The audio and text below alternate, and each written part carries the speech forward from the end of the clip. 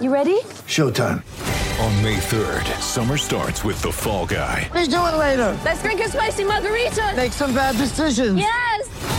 Audiences are falling in love with the most entertaining film of the year. Fall Guy. Fall Guy? Fall Guy. That's what the poster said. See Ryan Gosling and Emily Blunt in the movie critics say exists to make you happy. Trying to make it out? Nope. Because I don't either. It's not what I'm into right now. What are you into? Talking. Yeah. The Fall Guy. Only in theaters May 3rd. Rated PG-13.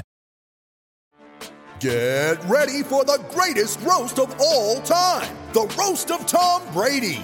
A Netflix live event happening May 5th. Hosted by Kevin Hart. The 7-time world champion gets his cleats held to the fire by famous friends and frenemies on an unforgettable night where everything is fair game. Tune in on May 5th at 5 p.m. Pacific time for the Roast of Tom Brady. Live only on Netflix. When you need mealtime inspiration, it's worth shopping Kroger, where you'll find over 30,000 mouth-watering choices that excite your inner foodie. And no matter what tasty choice you make, you'll enjoy our everyday low prices, plus extra ways to save, like digital coupons worth over $600 each week. You can also save up to $1 off per gallon at the pump with fuel points. More savings and more inspiring flavors make shopping Kroger worth it every time. Kroger, fresh for everyone. Fuel restrictions apply.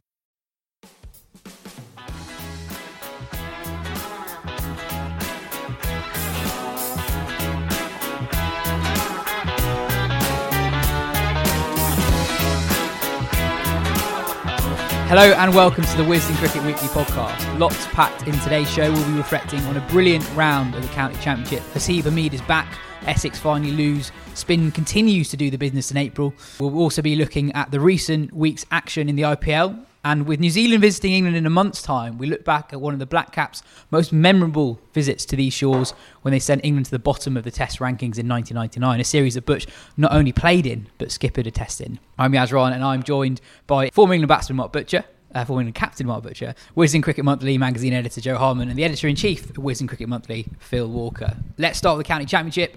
The moment that captured fans' imaginations the most, I think, two moments really, was surely Haseeb Hameed's twin hundreds against Worcestershire. His first tons for Notts and just his second and third first-class hundreds since he played for England all the way back in 2016. Since ball-by-ball data for the championship existed, which came around in the late 90s, no one has faced more balls in a county championship game than Hameed in this one. Joe, lovely to see him score lots of runs. So nice. So nice. I think for his own good, we shouldn't get too excited at this point. It was a pretty flat deck by the looks of it against a decent but not high quality county attack. But you know, let's just be thankful that he's back and doing what he did before, eating up loads of balls, batting beautifully and looking confident again. And there were signs of it last year. He got a few 50s in the Bob Willis. So it's not a huge surprise that he's turned the corner, but it obviously has been a long time coming. It must feel amazing for him to be back in form after, and he must have been tearing his hair out, wondering how he could buy a run, because the decline was... We see declines in young players, it happens all the time, but his was fairly extraordinary from the high that he'd reached in India to the lows he'd reached in Lancashire seconds. It's a lovely story, and I hope it's got a happy ending with a test recall sooner rather than later, but not too soon, I would hasten to add. Worcestershire did have Alzari Joseph in their attack, and also Notts did have to follow on in the first innings. Hameed gets his 100, Notts end up following on, and they had a lot to do to get themselves back into the game and secure that draw. So there were two very important innings.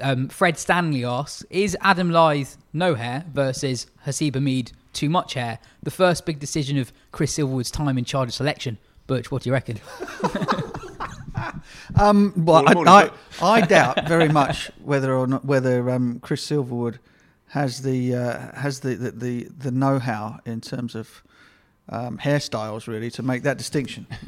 And given that he has so many other things to do in his new role as Supremo, Yorkshire Supremos, then I don't know.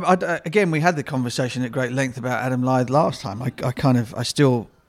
I still don't see him getting a recall, but I think that there is absolute reason to be thrilled about Hameed and a little bit overexcited. Just simply, 5 years is a heck of a long time, a heck of a long time to go through the sort of trot that he had. And even if it never develops into being a recall to the England side, just for the lad's own personal state of mind, I think it's a wonderful, wonderful story. And I picked him out at the beginning of the year as sort of saying, keep an eye on this guy. If he makes it through, if the corner is turned, you never know. We might see him back in the England side, as those are one of the places potentially up for grabs. And he's done all he can do. Let's see how he gets on this week, and I hope he makes more runs, because he's a terrific player. He really is. I think Notts and Peter Moores deserve a bit of credit here as well. I mean, I think Notts 29 games without a win, so there's not too much to cheer about there. But it had all obviously gone horribly wrong from at Lancashire, and Notts seemed a good move. Peter Moores, people who work with him at county level seem to love working with him, particularly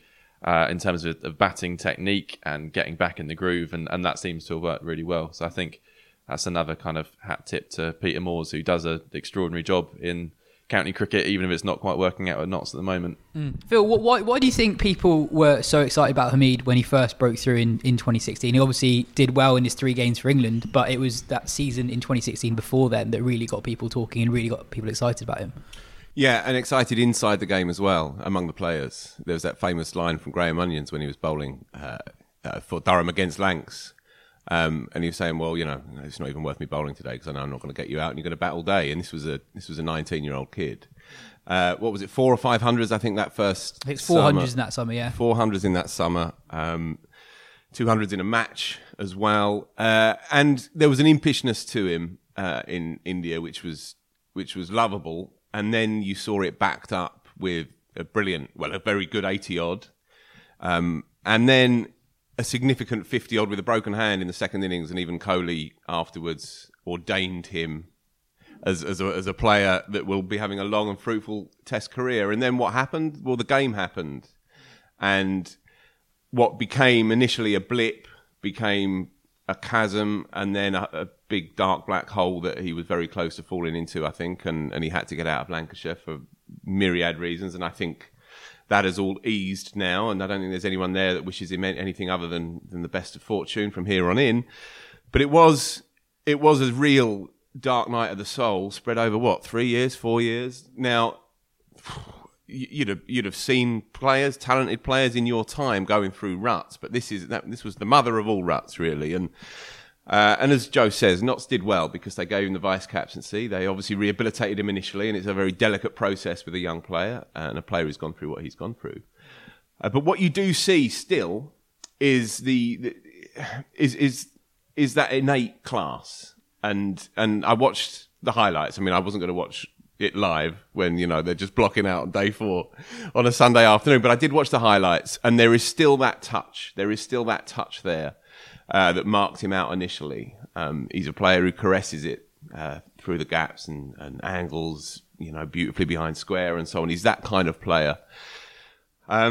Just going back to the hair, I know him a bit on WhatsApp, and it's been fascinating to watch the descent, because when he was early on, his little profile on WhatsApp was a man who was kind of loving life, sprightly, joy in his face. And then you saw the WhatsApp pictures change over time, and there was one where he was in a passenger seat in a car and just staring, 1,000-yard stare past the camera. Well, that'd be one hell of a photo story. We should run that. Well, indeed. I'm waiting for him to really kick in. We can stick him back in the magazine and say, right, Haseeb, cards on the table, get up your old WhatsApp pictures. The thing, the beauty about this, about him, watching him play, and I watched him play as an England under-19 before he made it into the big time, was he just looks like a batting machine. And I don't mean that in sort of like an automaton.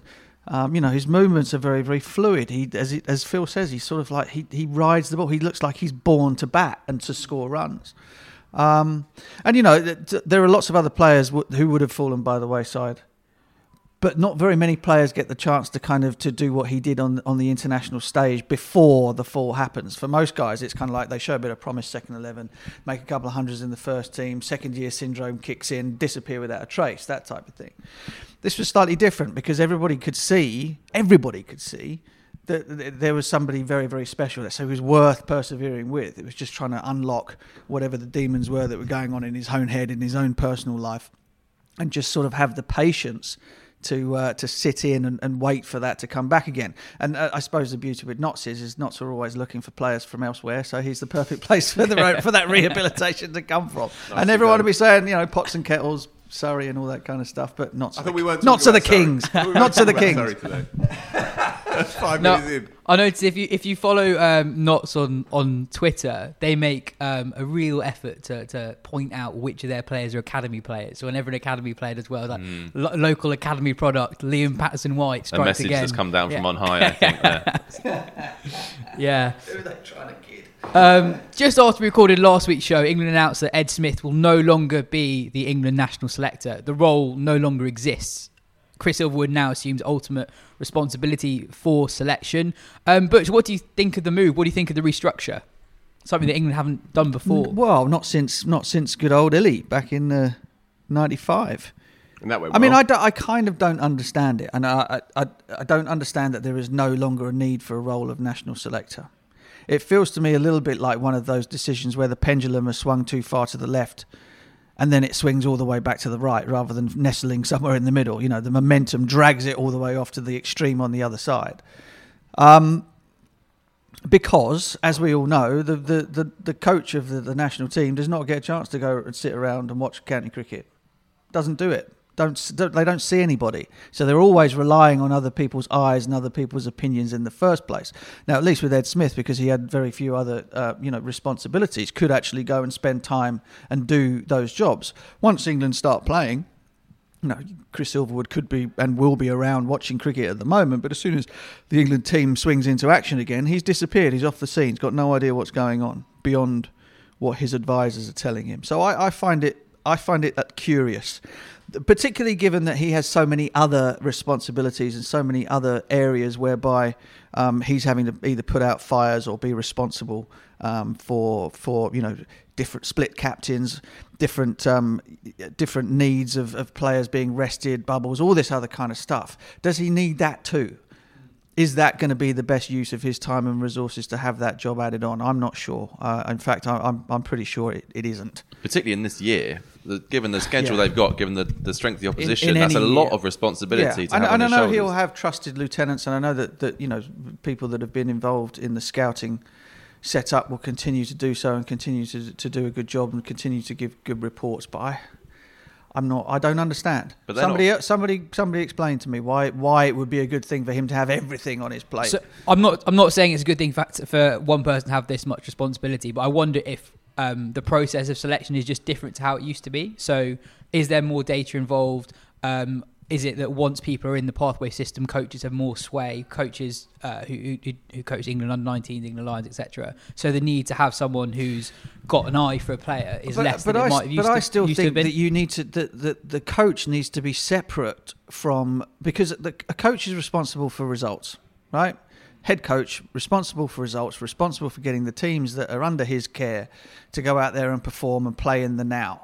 A selector's job is far more wide-ranging than that. You're looking at people potentially for 2 or 3 years down the road. You're looking for decisions that you might have to make, pragmatic ones that you might have to make on a player like Adam Lyth, for example, who might be a little bit older than you think, but you think, well, maybe now is the time for somebody like him.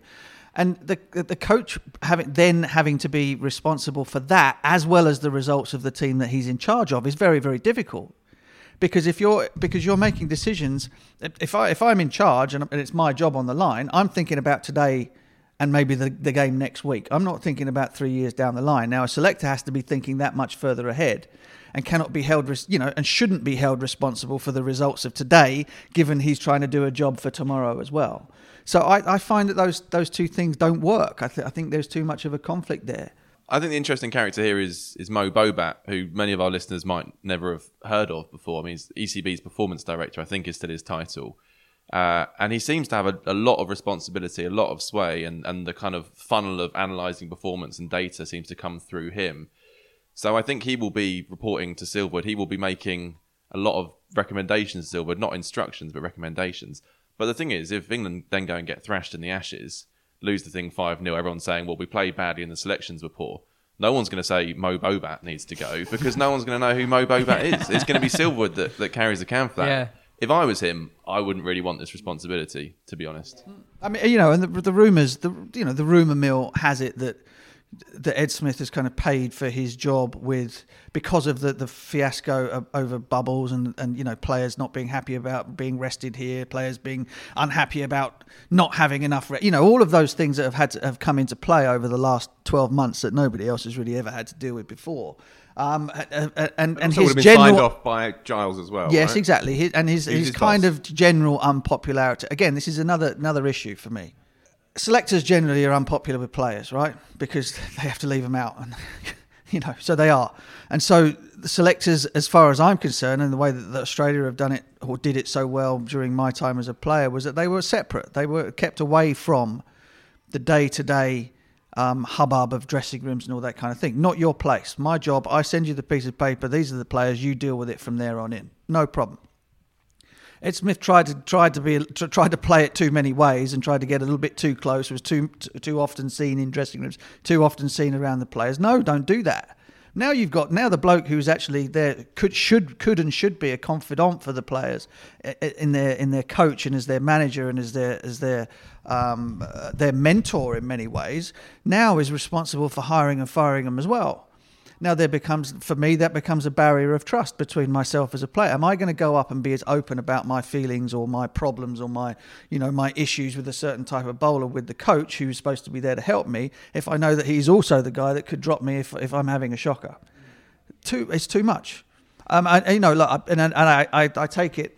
I might be talking out of turn. I've not read up on what the role entirely entails. But for me, if you're head selector, that all of those things apply, all of them. And it's very difficult to get around and away from that. Yeah, I think that's bang on. I don't have much more to say other than what I've heard. Morgan and Root were both fully behind it.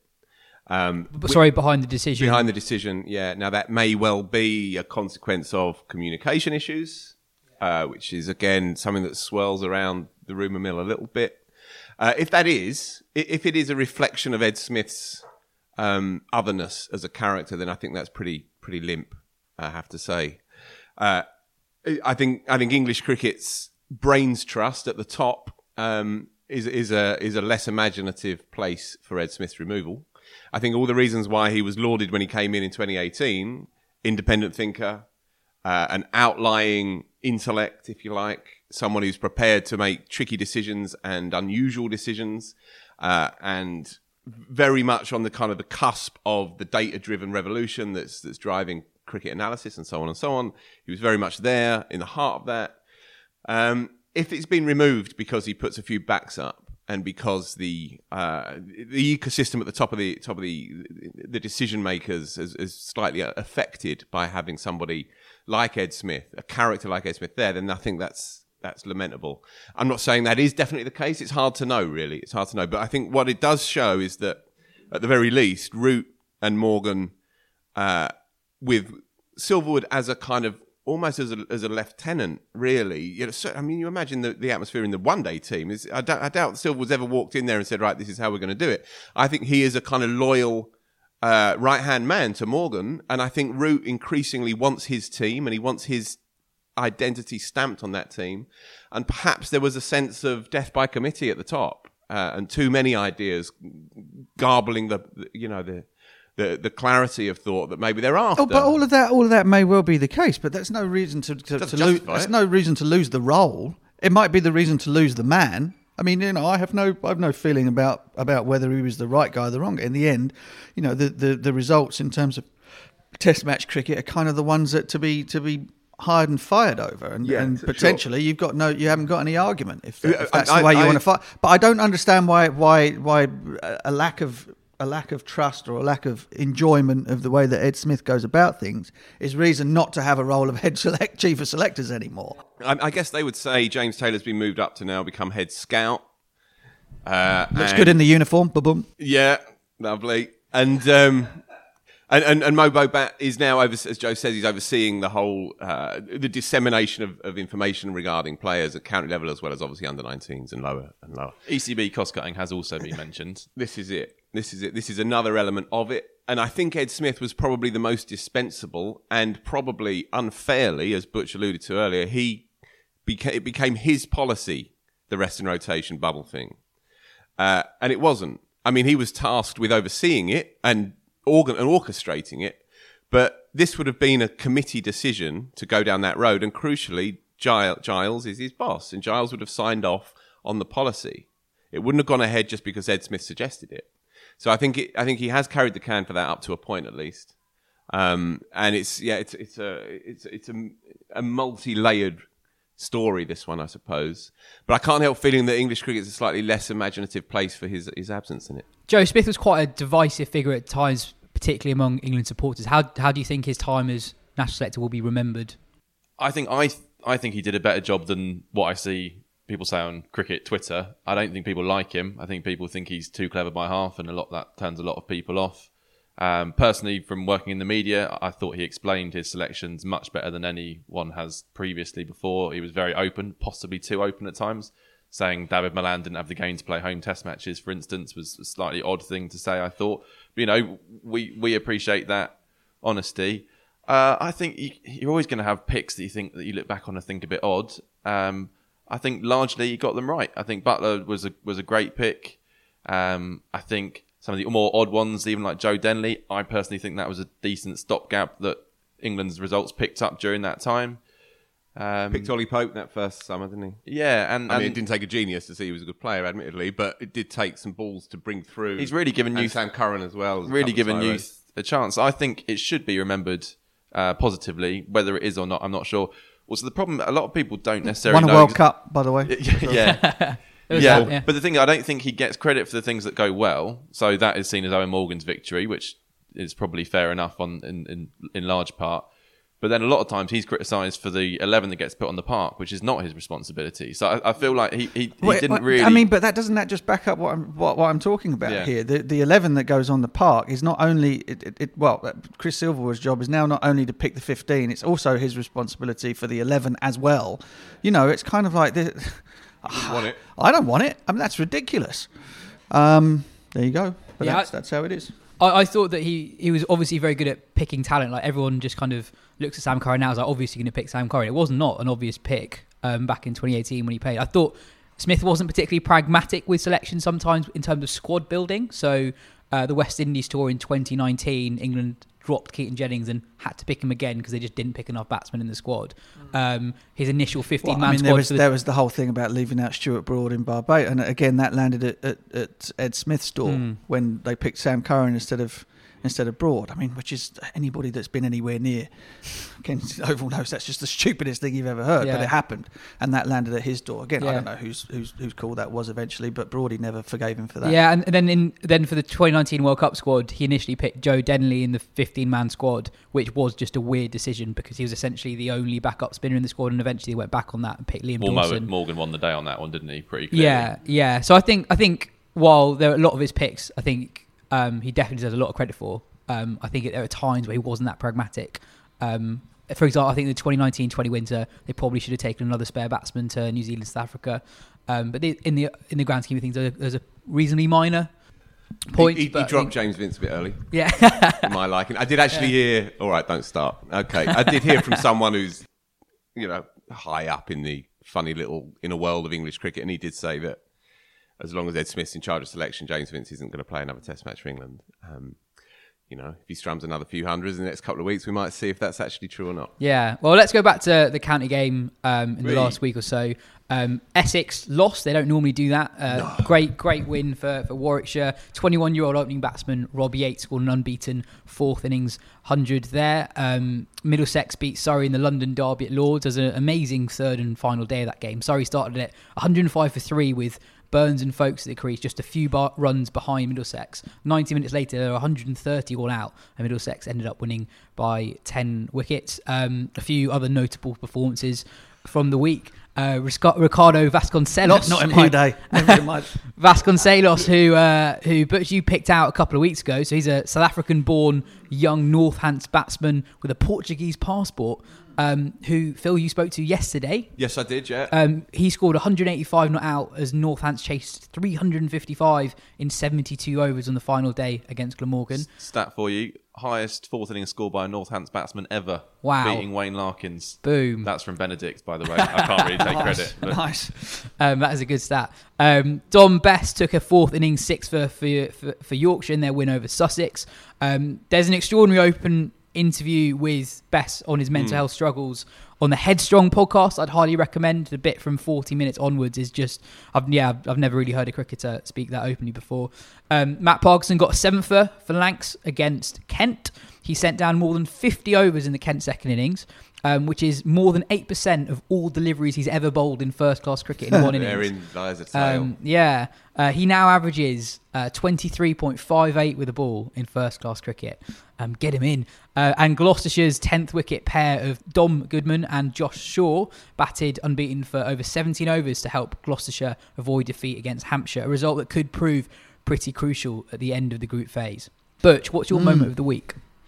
My moment of the week is I got to spend 2.5 to 3 hours in the company of Christopher Claremont Lewis up in Nottinghamshire at the beginning of the week, doing a bit of a documentary about, well, you'll find out eventually, but engaging, funny, somebody that you couldn't feel less sorry for yourself than he does. He was, I loved playing with him back in the day, back in the 90s when he popped in here at the Oval for a couple of seasons. And it's just, whenever it comes out, whenever the piece comes out, it'll be on Sky. It's very, very engaging. He's very engaging and brutally honest. So that was my moment of the week. Brilliant, absolutely superb. Lovely. Phil, what's yours? Mine actually. It was last night when I read the final manuscript of Felix White's upcoming memoir. Now, Felix White, as everyone knows, former Maccabees guitarist, turned occasional cricket writer, turned podcast phenomenon, 1/3 of the Tailenders nonsense. If you fancy a bit of that, it's up to you. If you like that sort of thing. You know I don't mean that, Felix. Anyway, I've helped him. I've assisted a bit here and there. I've done some proofreading and some conversations with him over the last few months, and he's pulled this memoir together. It's called "It's Only Summer." It's always summer somewhere, and it's a tale. It's a real good ripping yarn, but it drags in these sort of different strands of obviously his cricket obsession, his musical awakening, and becoming an almost accidental pop star, and it's interlaced as well with stories of his family as well, and he lost his mother as a teenager as well, so it's a incredibly moving sort of meditation on grief and loss as well.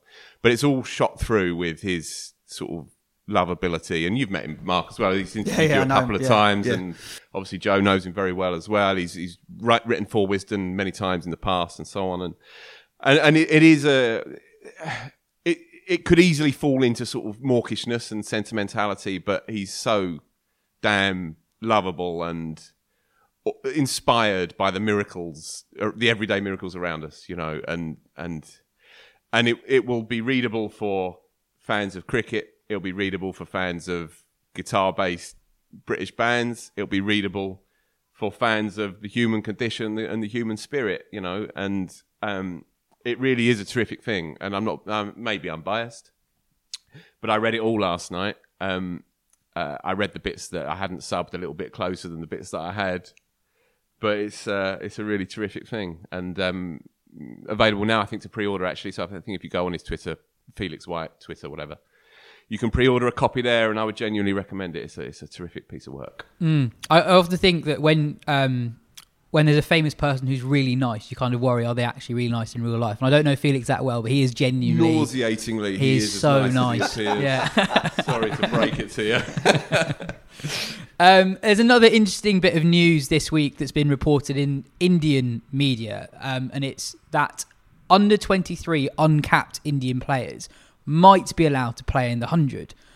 Phil, what do you make of that? We were talking about this just before the show, and we're trying to work out actually who it would include if it were to be, say, this upcoming year, and this is for the next following year. Padikkal, the opener at RCB, who's putting up trees every day, he would qualify, providing he doesn't Play providing he doesn't play it against the next few that's months. crucial. Yeah. Bishnoi as well at Punjab. He'd probably get a go. leggy. Yeah, Zishan Kishan played.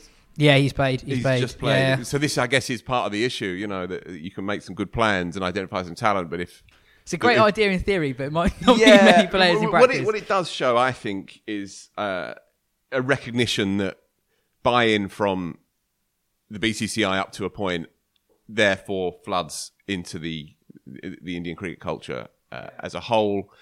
And from what you hear anecdotally about how much coverage there, how much of a following there is, say, for just Vihari's attempts at scoring a few first drop for Warwickshire, the numbers are through the roof across British media for anything that Vihari does, who is a kind of, underwhelming-ish number 5 accumulator at Test match level. Good player, don't get me wrong, but he's not like a big icon name necessarily, and yet they all are. That iconic thing is conferred upon you, I think, if you crack it in Indian cricket. Shreyas Iyer as well, of course, playing for Lancashire this summer in the 50-over stuff. So I think the ECB will be bending over backwards to try and facilitate this, and I understand why, because if you can break in even on the surface of Indian cricket, then suddenly it becomes a different proposition and it becomes a far more commercialising option as well. And although it's grubby stuff, it's significant because whatever your feelings are about the 100, I mean, you'd be an odd person to want to see it collapse and be humiliated within a couple of years of its birth. So a little bit of buy-in from the Indian cricket would be very, very useful. So I can understand why the ECB are trying to do this. So you say commercialisation there. So you look at the overseas players coming over for the 100, they're really good players. They're pretty much the best in the world. So we're thinking there might be a possibility that actually these 100 sides think, well, we're better off taking an under-23 Indian player who's perhaps not as good as the player we would have picked because we'll have more cut through in India. I mean, it's a bit bleak, but maybe that is just the world. I mean, look, good point. All of this ignores the home market, doesn't it? And whilst I can, more than anybody, understand just how important it is to make sure that you get commercial buy-in from the biggest and most powerful block, the raison d'etre of the 100 is to get buy-in here. Is to put bums on seats here. Is to turn cricket, which is still it's our summer sport, but it's still a minority sport, really, into something that is no longer a minority sport. And having under 23 Indian players over, I don't know how much that excites the sort of the Indian diaspora over here, because they don't know them yet. It might well excite them commercially over in India, but it certainly isn't going to do anything to turn Joe Bloggs from a non-cricket watcher into a cricket watcher. Well, it comes back to that Colin Graves thing saying we've heard there's interest in India, which was flatly denied in India, as though this is further justification that this is a good thing. Because if India like it, it must be a good thing. Yeah, I mean, listen, if India liked it to the extent where they were willing to have Rishabh Pant come over and be an overseas player, then you go, well, absolutely. There's irrefutable evidence that this is a good idea, or because it's a story I've told once or twice, and stop me if I've done it on the pod before, but I will never ever forget the Help for Heroes game here at the Oval, one bleak September 2015-16, I think it was. Tuesday of the game, which is happening on a Thursday, 4,500 tickets have been sold. News that MS Dhoni was playing broke on the Tuesday evening. On Thursday, there are 24,000 people here in a game which was a beer match. So that makes a difference. So you get that done, no problem. Under 23 uncapped players. But does Shivam Mavi have the same reach as brilliant for the Indian cricketers? You get that chance to come over and play in different conditions. In exactly the same ways that it's a good thing for our young players to get a chance to play in the IPL. But it doesn't really help out. It doesn't really help. It doesn't help. It may not cause more than a ripple, if that, over here. But if you draw the analogy, say, with someone like Jude Bellingham, the footballer, right now, British football fans are going to watch Dortmund play because they've got two young, brilliant English footballers, and the same I sense would apply with this. It's a good point. Comparison, that if you are an Indian cricket fanatic, then you are among many. And there's nothing more exciting than a young player in sport. And Padakal is the perfect example because he's as good a player as there is at the moment, or certainly as effective a player as there is at the moment. You'd follow him all around the world, and you would tune into that no-mark game between London Spirit and whoever it might be, because you'd get a chance to see your boy play. So it might be window dressing in the end. I don't know, but Yeah, and I I can't help don't- thinking that there is some significance, and even if it's just a sort of a first point, at which maybe a relationship can develop from there on. I mean, it's a beginning, isn't it, potentially? And I don't disagree with anything you've said. That's not the point I'm making. The point I'm making is that here, Yeah, sure. it kind of doesn't make any. The bloke on the street who might be thinking about coming to watch London Spirit or whatever doesn't care because frankly they don't know anything about cricket in the first place. That's the entire point. Do you know what I mean? Yeah. Yeah. So anyway, let's move. Just let's move in off there. brackets on that. Come the first game here, Oval Invincibles. 90% of the people in the ground will be cricket fans, right? Don't Yeah, think? you would imagine so. Yeah. Because the game is still the game. Yeah. Which is either an argument for the 100 or an argument against, isn't it? It's still bat and ball. It's still people bowling. It's still people fielding. Still people wearing pads and helmets and stuff. That hasn't changed. Yeah. And my and people have ignored that or loved that all of their lives, and this is it. no amount of crisp packets is going to change that. You would imagine. Yeah. And also, no amount of opposition to it from a sort of philosophical perspective is going to stop people wanting to watch a game of cricket in the end. Because if you're addicted to it, there you are. nothing you can do I'm about sure, it. like I said, it's Anyway, an argument. we might mention this down the line. I'm sure we're going to talk about before this in quite a lot of detail as the summer progresses. On to the IPL. Across the IPL, we've partnered with Who Knows Wins, a social sports game where mates, families and colleagues can pit their wits against each other for real money and bragging rights. In week 3 this week, Ben is currently leading out of our pack. Is he? Yeah, he is, yeah. Less said about you two, the better. I'm doing terribly. So you know my two predictions last week, Mark, both of them bummed out completely. Yeah, thrashings as You well. were safe with Mumbai Indians as well, didn't you? But, You're both 1 from 6 so far this week. dear. Week 4... just shows what a great tournament it is. Yes, doesn't it? yes, it does. Week 4 of the IPL by Wisden League begins on Friday. All you need to do is pick the winner in the games from Friday through to the following Thursday. I'm going to give the picks this week after what you guys have done in the recent weeks. In that first game, I've gone for RCB to beat Punjab. RCB look very good. Punjab don't. Brilliant. And well done. Kind of razor sharp analysis. thought we'd keep it simple Really this stuck week. his neck on the block there. To take part in the league, download the Who Knows Wins app in the App Store and head to the cricket section for your chance to win the pot this week. Please gamble responsibly and remember that the more people who enter, the bigger the pot. Before we get into the nitty-gritty of the action from the IPL, how do you guys feel about the tournament going ahead? Wherever you are, I'm sure you've seen the news about the current COVID-19 situation. In India, over 300,000 reported cases a day. Pleas for oxygen supplies all over social media. Our thoughts are obviously with everyone in India at the moment. A lot of players have pulled out, predominantly overseas, but Ravichandran and Ashwin too. Joe, what do you think? How do you feel about the tournament going on? My view is it's not really for us sitting in London to judge A, whether the show must go on, or B, that it's disgraceful that it's happening. It's very different in lots of ways, but it reminded me of the 2008 England tour to India, which I travelled out to a few days after the Mumbai terror attacks as England were actually leaving whilst they were debating whether they'd go back. And I remember reading, whilst in India, a few columns from English writers. One of them was Boycott, saying this tour should not go ahead. It's a disgrace. It's insensitive. It's too raw.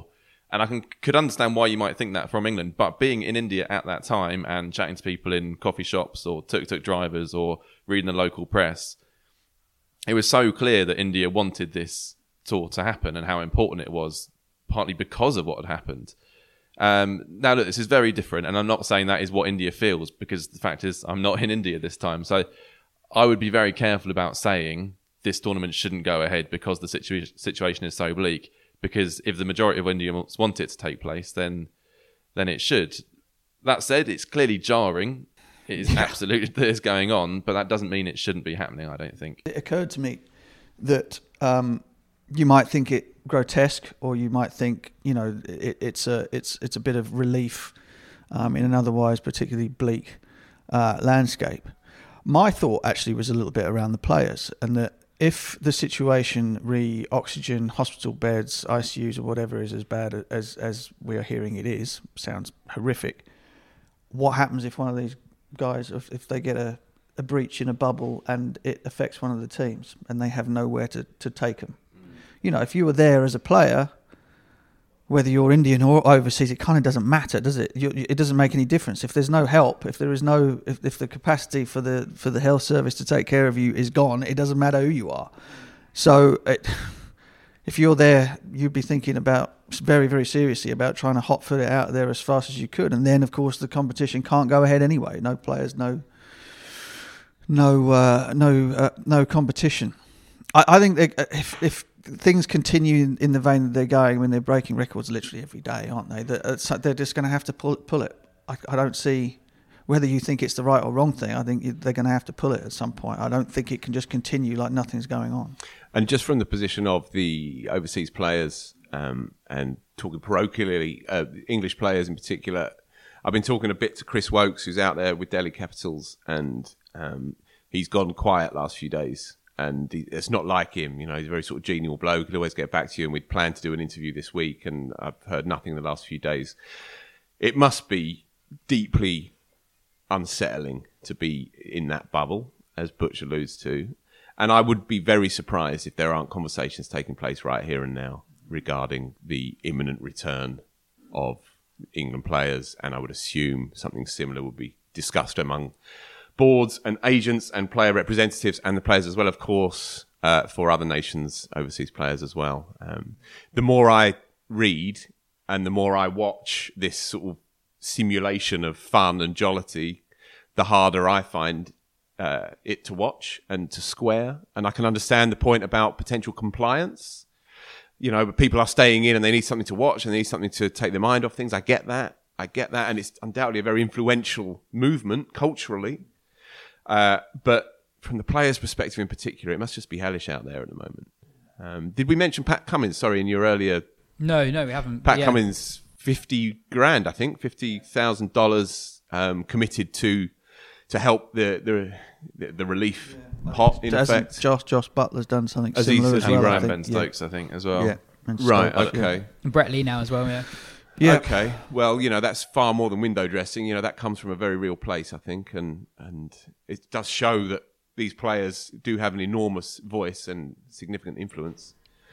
And they're not blind to it either. I mean, it's not as though, you know, and it gets sports. Men and women get charged with this all of the time, that there's kind of, you know, there's this blinkeredness that goes, I suppose, on the one, I'm thinking of kind of like the Australian Open and the tennis players and putting up the videos of how hard their lives were and whatever, you know. Yes, there are still, there is blinkeredness that goes on in the professional sporting world. But I think, you know, particularly in team sports, players are far more aware of what goes on outside of their own bubbles, the entirely significant word, than people would give them credit for. Watch this space. I'd be unbelievably surprised if they got through to the end on this. Joe, you've been in isolation for a week, so you've ended up watching quite a lot of the IPL. 10 days, actually. 10 days. Well done, by the way. Yeah, it was a fully immersive experience. Yeah. I didn't even really like the IPL a few years ago, and for a while it became my only thing to get up for. Yeah. You sent me a WhatsApp message that said, I've watched a lot of the IPL. Since I've come out, when I hear a siren in the street, I just assume someone's bowling a no ball. It's a very odd experience. Your moment of the week is from the IPL and it involves an English player. Yeah, it was the Sunday Sunrisers versus Delhi Capitals, the first super over of this year's IPL.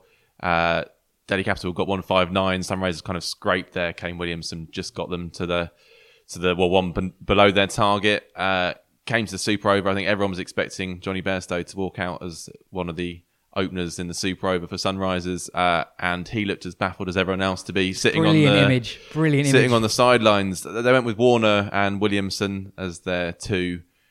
Williamson looked knackered after his innings. Warner hasn't been hitting the mud at all. It was a bizarre choice. Bairstow should have been the first pick, and then you choose between those two as your second pick. In the end, they got 7 runs from the super over. Would have been 8, but for one short, which I think was Warner, one short. And then Delhi Capitals got there off the last delivery. It looked like there might be a second super over for a second there, but it just Sunrisers are a bit of a mess. They're I don't know how they've ended up with such a poor batch of Indian players. They really rely on their overseas players. Bairstow's having a brilliant IPL, but in a not very good team. And then Warner was kind of criticising the team selection in the post-match interview when no one's quite sure who the selection team is. So it feels a bit messy. And they're one of a couple of teams in this IPL who just don't look like they've got themselves sorted at all. I'd be surprised if the four who are leading at the moment changes before the end of it, if we get to the end of it. Yeah, the end of that super over nearly exposed very controversial loophole in the law, which is if an umpire gives somebody out LBW and they run a leg by, if that's reviewed and overturned, that leg by doesn't count because the ball's dead when the umpire gives the decision. It's always been an issue for me. It's going to happen. It's going to happen in a really big and game. You're right. It could easily have decided that game. Exactly. And the way around, the reason why you have that law probably is that maybe once the umpire puts his finger up, fielders understandably don't run in as hard, whatever. But I think umpires just should not give the LBW until the ball's dead. That's the obvious way around it. Football kind of had to grapple with that in the last year or so with VAR, with linesmen raising their flags later and later. I just think cricket should just do the same. See, the other side of that is if it comes off a pad or something and goes down for 4 leg byes, if no fielder is involved, then what? It's exactly the same. I mean, it's just they just need to change the laws, basically. Well, exactly. Yeah, it's a real. We know it's going to come up. It's a bad one. T20 final. Exactly. It's a bad one. Exactly. And the other bad one is, why would you have a New Zealander in the super over? I mean, just that. A couple other things from the IPL. CSK are quite good again after not qualifying for the playoffs last year. There's a really good piece from CricViz's Pat Noon on the Wisden website. He made a really interesting point about Moeen, actually. Although he's not played every game, he said it's one of the first times in a long time that a team has built themselves around what Moeen is very good at, rather than the other way round. Moeen's been coming in as what Pat described as a deluxe pinch hitter at number 3, given freedom to biff it from ball 1.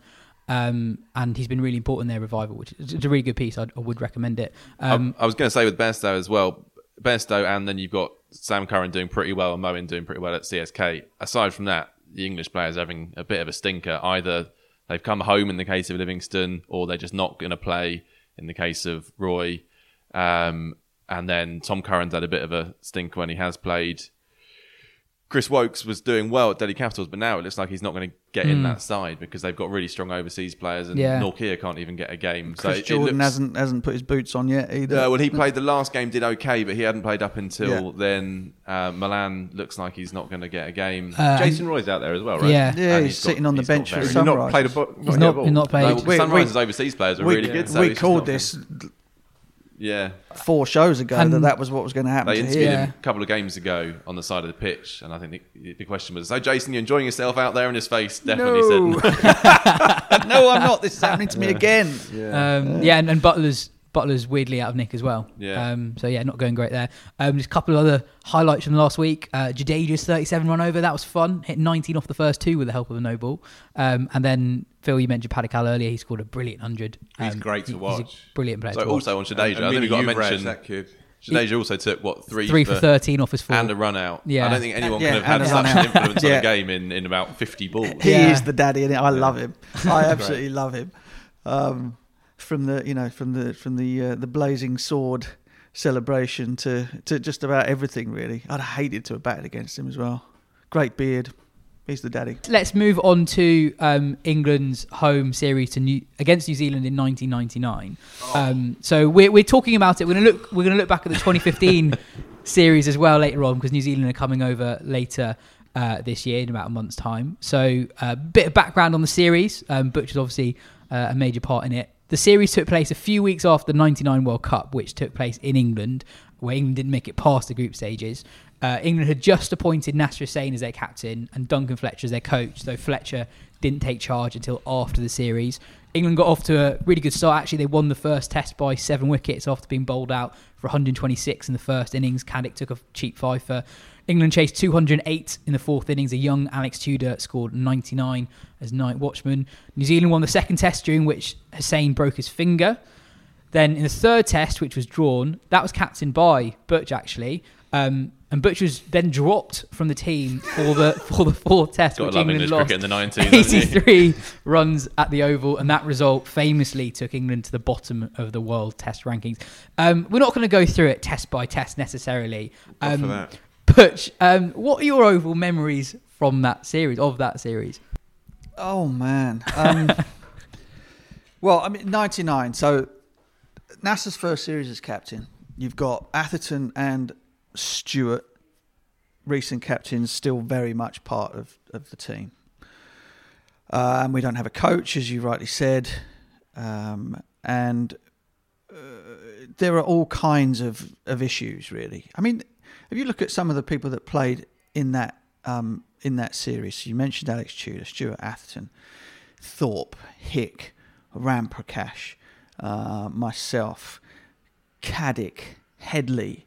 I mean, that's a good sounding team, right? Tufnell, Such. We also had Aftab Habib and Chris Reed make debuts in that series as well. Darren Maddy made his debut as well. Darren Maddy played in the last test match. Ronnie Irani played a bit part in and out here and there. I mean, And Giddens' debut as well. Right, good cricketers, all. Good cricketers. And yet, we were about as far away from a cricket team as you could possibly imagine.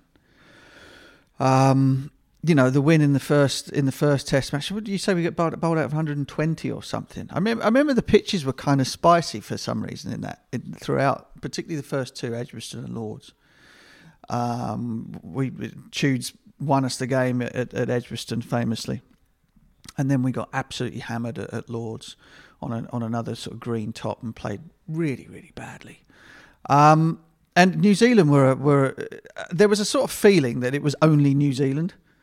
And I think that New Zealand have suffered through that forever, wherever they've sort of been, the people have always taken them slightly lightly. And I think that there was a sort of an arrogance about English cricket, for what reason I have no idea, and an arrogance about maybe the players and the teams that kind of that led us to be so much less than the sum of our parts. And by the end, so as you mentioned, I captained the third test match at Old Trafford. Nasser broke a finger at Lords, didn't bat in the second innings. Thorpe took over from him on the field there. Now, between the end of that test match, us losing, and the beginning of the third one, it would have been decided it would have been David Graveney and Graham Gooch, who was kind of caretaker coach at the time, to give me the captaincy in that test match. Did you expect it? I didn't expect it. I mean, it had been talked about. I'd captained Surrey in the first however 2.5 months of the season, in the absence of Stuart, Thorpe, Hollyoak, who was Adam, who was the club captain, Sacklane, etc., all on World Cup duty, and we were sort of way out in front in the championship and got some good raps for my captaincy or whatever. But still, if you look down the list of who was playing, so you got the two former England captains, Stuart and Atherton, both of whom said no, thank you very much. Graham Thorpe, who'd taken over, who was sort of de facto vice captain, they didn't ask him, so he had the right ump. Properly had the hump. You've got other players like Hick. All of these guys are so much more my senior in the side, and they make me captain for the third one. So I'm not the most popular bloke in the dressing room come Old Trafford. No, not my fault. But I don't think that it was directed at me. But I think it was directed at the general situation. That how the hell does this happen?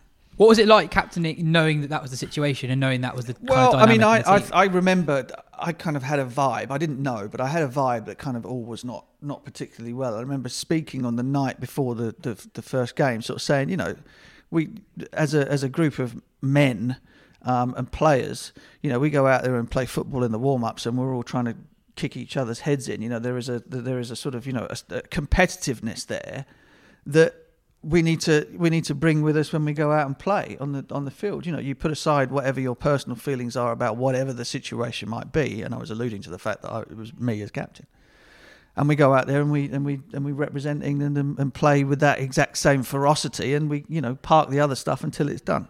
Anyway, it didn't happen.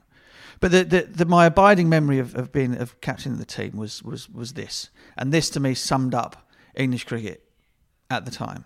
We'd picked a 13 or 12 or whatever it was on the proviso that Old Trafford had spun, okay, and that it was bare, there wasn't going to be very much grass on it. So that the 11 that I was left with looked as though we were going to have 4 bowlers in it, and it was going to be Such Tufnell, the 2 spinners, who were going to wreak havoc on these Bunsons at Old Trafford, and Headley and Caddick, 2 fantastic fast bowlers, but there were only 2 of them. And I flagged this up the day before, or 2 days before the Test match. I said, look, Yorkshire are playing up the road. We're at Old Trafford, reverse swings here. Why don't we get Craig White out of the first-class game, bring him down, put him in the squad, so that we've got an option to play an extra seam bowler.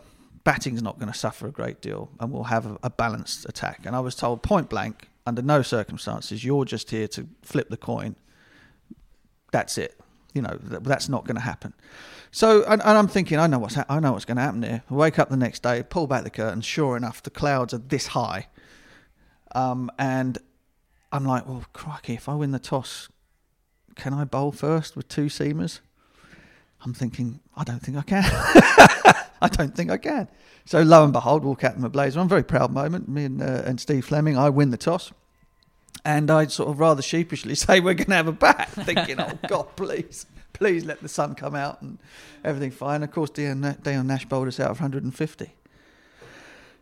New Zealand got 560 and it rained. And that was it, unbeaten as captain. I then did the press conference at the end of the match, and the protocol is we've all done them not as captains but as players. You know, your press man takes you down to go and see the guys in the library there at Old Trafford. And I waited, nobody came and collected me, so I wandered down there on my own, sat down in the chair on my own. All the press boys walked over, put their dictaphones on the table, and just started the interview. I'm kind of looking around, thinking, oh, okay, so this is how it's going to be. And was asked various questions. I said, well, look, I hadn't scored any runs. I got 30 or something in the first test at Edgbaston, and Nash ran me out. And then that was the last runs I scored in that series. And they said, well, are there going to be changes? Last test match, this was a dismal performance. And I said, well, look, nobody sort of has a divine right to be picked in the side, whether you've been captain or not. That's prescient, because they left me out for the last one. And we went on to lose, having given Darren Maddy a debut. He opened the batting instead of me, I think. Changed the team, had probably the longest tail that an England cricket team has had since the 1800s. I've got it in front of me: Caddick, Mullally, Tufnell and Giddins. And that's with Irani at 7. Yeah. He wasn't Adam Gilchrist or Chris Kens. Exactly. And it was dismal, absolutely dismal. I watched it at home. On the TV, watching and listening to Nash get booed on the balcony here when the crowds were still allowed out on the outfield, and it was rock bottom. But I mean, you cannot make any argument that moment for Nasser was not the sort of catalyst behind how he would then go about doing things for the rest of his time as captain. That was absolutely, you could see his brain was going to explode. So he was so angry, and he knew they were right. And from there on in, things improved. This reputation that Nasser's maybe had at the time, but certainly embedded in recent years, of him being, dictatorial and so on. Is that your memory of him as a leader? Nash captained the team very much from the point of view of being stood on that balcony and having people boo him. So it was very difficult, and I'm moving forward quite some way. It was very difficult for him once the team actually started to be able to take care of itself a little bit and didn't need the school masterly treatment. He found it quite difficult to kind of relax and allow us to play, because the memory of that was so strong. But that's the only criticism I'd have about the way he did things. With Nash, you could tell him what he thought. What you thought of him, and he would tell you exactly what he thought of you.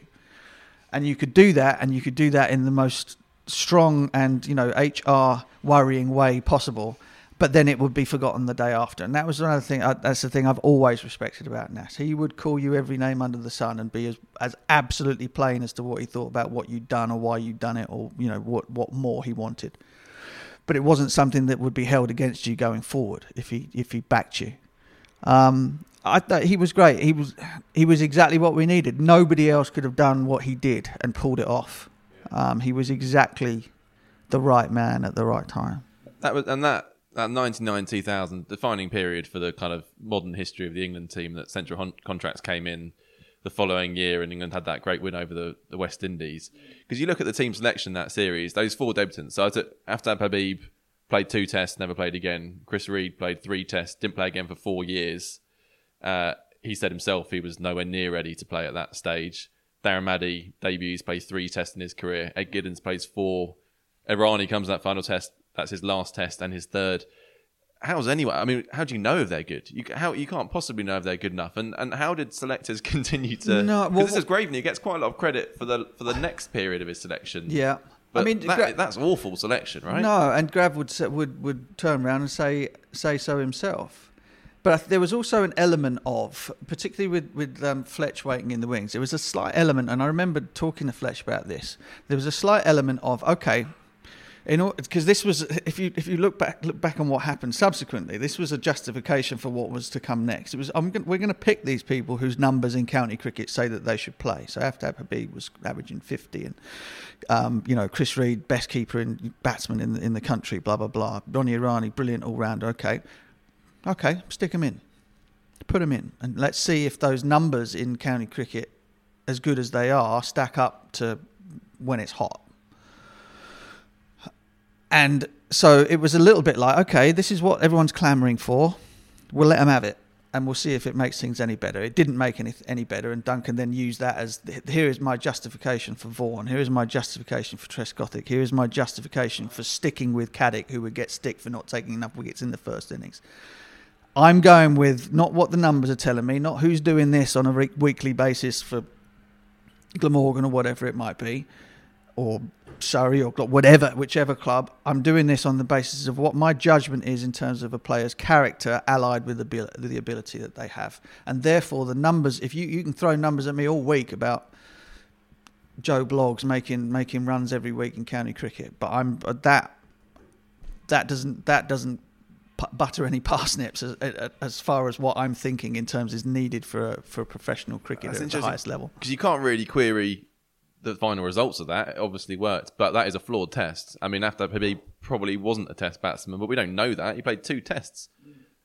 Ronnie Irani probably wasn't a test all-rounder, but we still don't know that because he only played 3 tests. It's a dicey game that Fletcher would have played, unquestionably, and especially to come in from the so-called outside. But it's not that dicey when you're bottom of the world. No, I guess they're your when you're the worst, when you are the worst in the world, you can pretty much, and as long as it pays off, and you could argue that it did. The South Africa trip was very, very tough for all kinds of reasons for me in my life. But also for English cricket. But nobody expected us to go down there and beat Donald and Pollock and Cullinan and those boys in their own backyard. It was a freebie. It was a freebie. Just when I was going back to the start of that series, I think everyone who watched cricket at that time has really fond memories of that Alex Tudor innings, and you obviously played with him at Surrey. Sort of how special was that innings to watch? Did it take you by surprise? Obviously, he had a lot of talent as a batsman, but yeah, I mean, he just went and smashed it, didn't he? I mean, again, this is all calibrated through the idea that smashing it was a strike rate of 60 back in those days. You know, it's not the same as it is now. But it just, he kind of teed off, made it through the evening, and then came back the next day and spanked it everywhere. And we made the highest score in the test match, didn't we? For 2 or 3 or whatever it was in that run chase. Maybe the pitch just had started to get better. But Tudor was a really, really talented boy. Really talented. I mean, genuinely quick. Before the sort of the worst of the back injuries. And, and a proper player with the bat. I mean, he'd score a heck of a lot of runs for Essex when he was there. In fact, he'd get picked as a batsman in Essex's first team towards the back end of his career.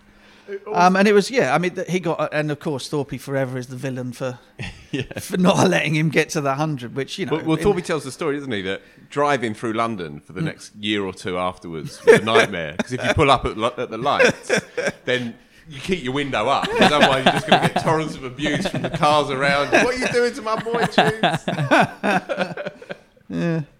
No, that's the only high spot of the entire summer, I think, that. Really.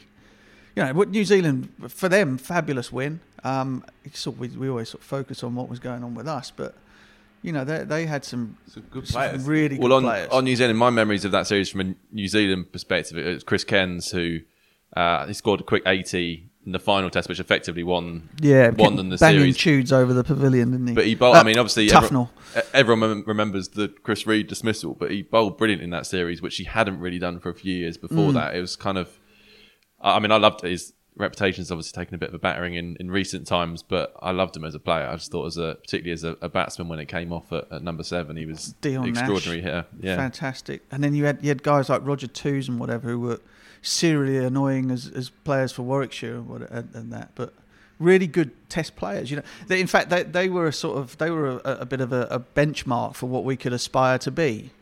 You know, you'd become difficult to beat. You'd fight like mad for one another, and get ugly runs and keep yourself in games. All those types of things, all the sort of stuff that New Zealand did so well in that series. And then out of that, you hope that that there are some very fine players there who are going to put in huge performances, and that's what happened with England over the course of the next 3 or 4 or 5 years.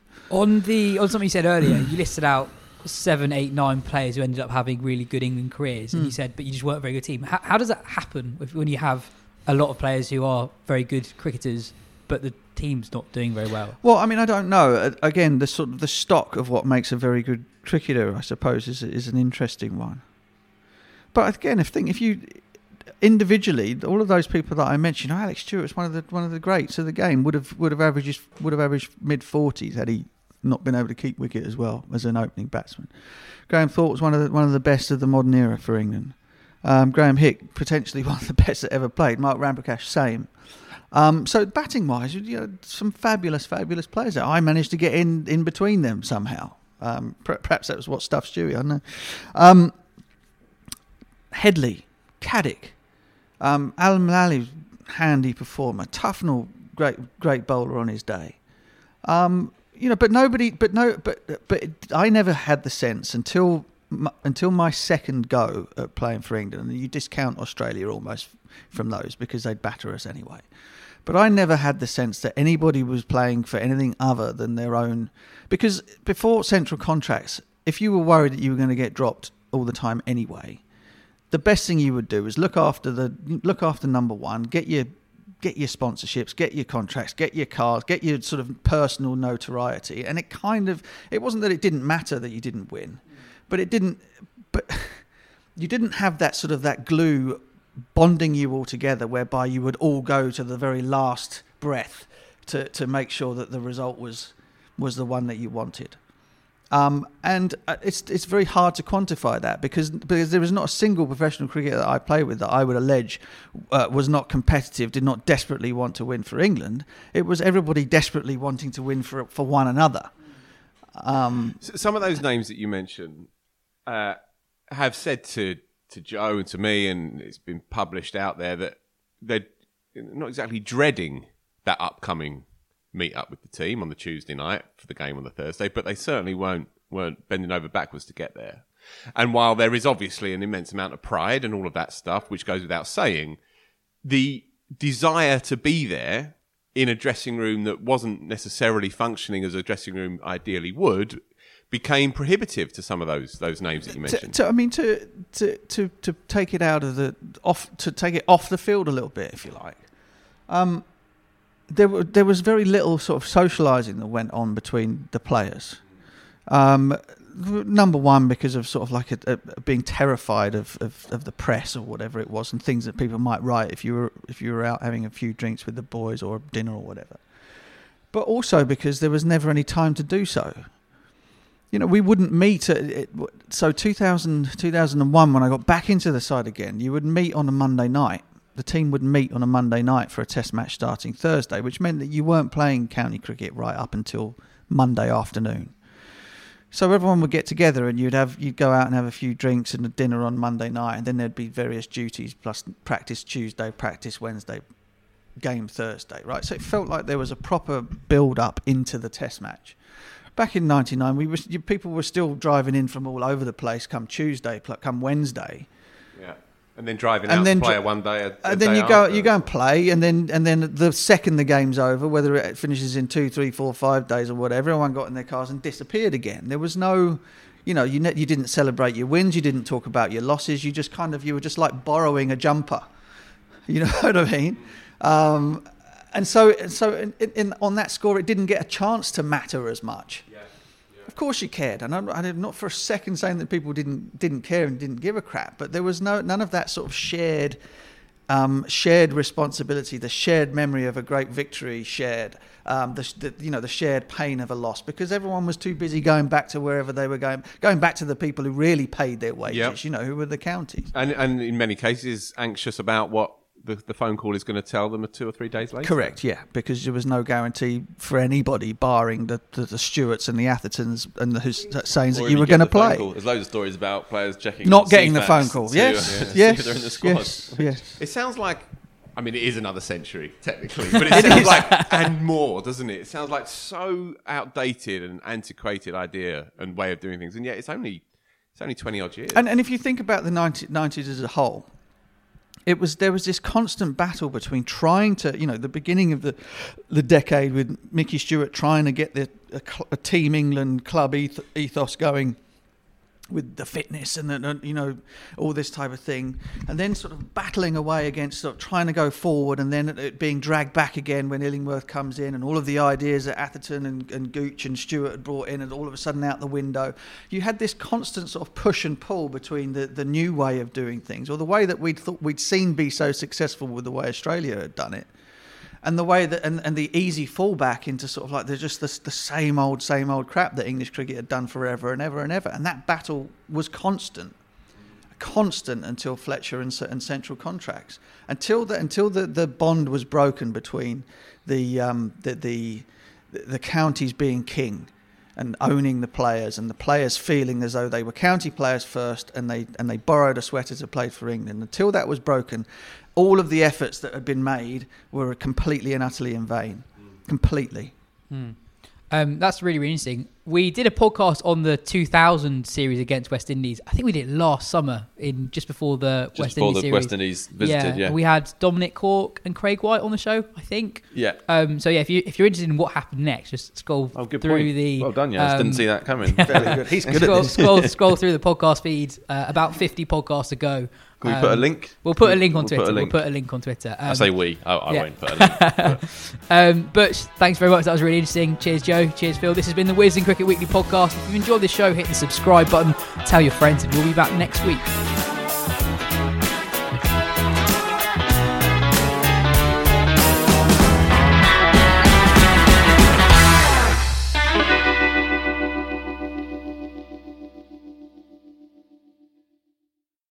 Sports Social Podcast Network.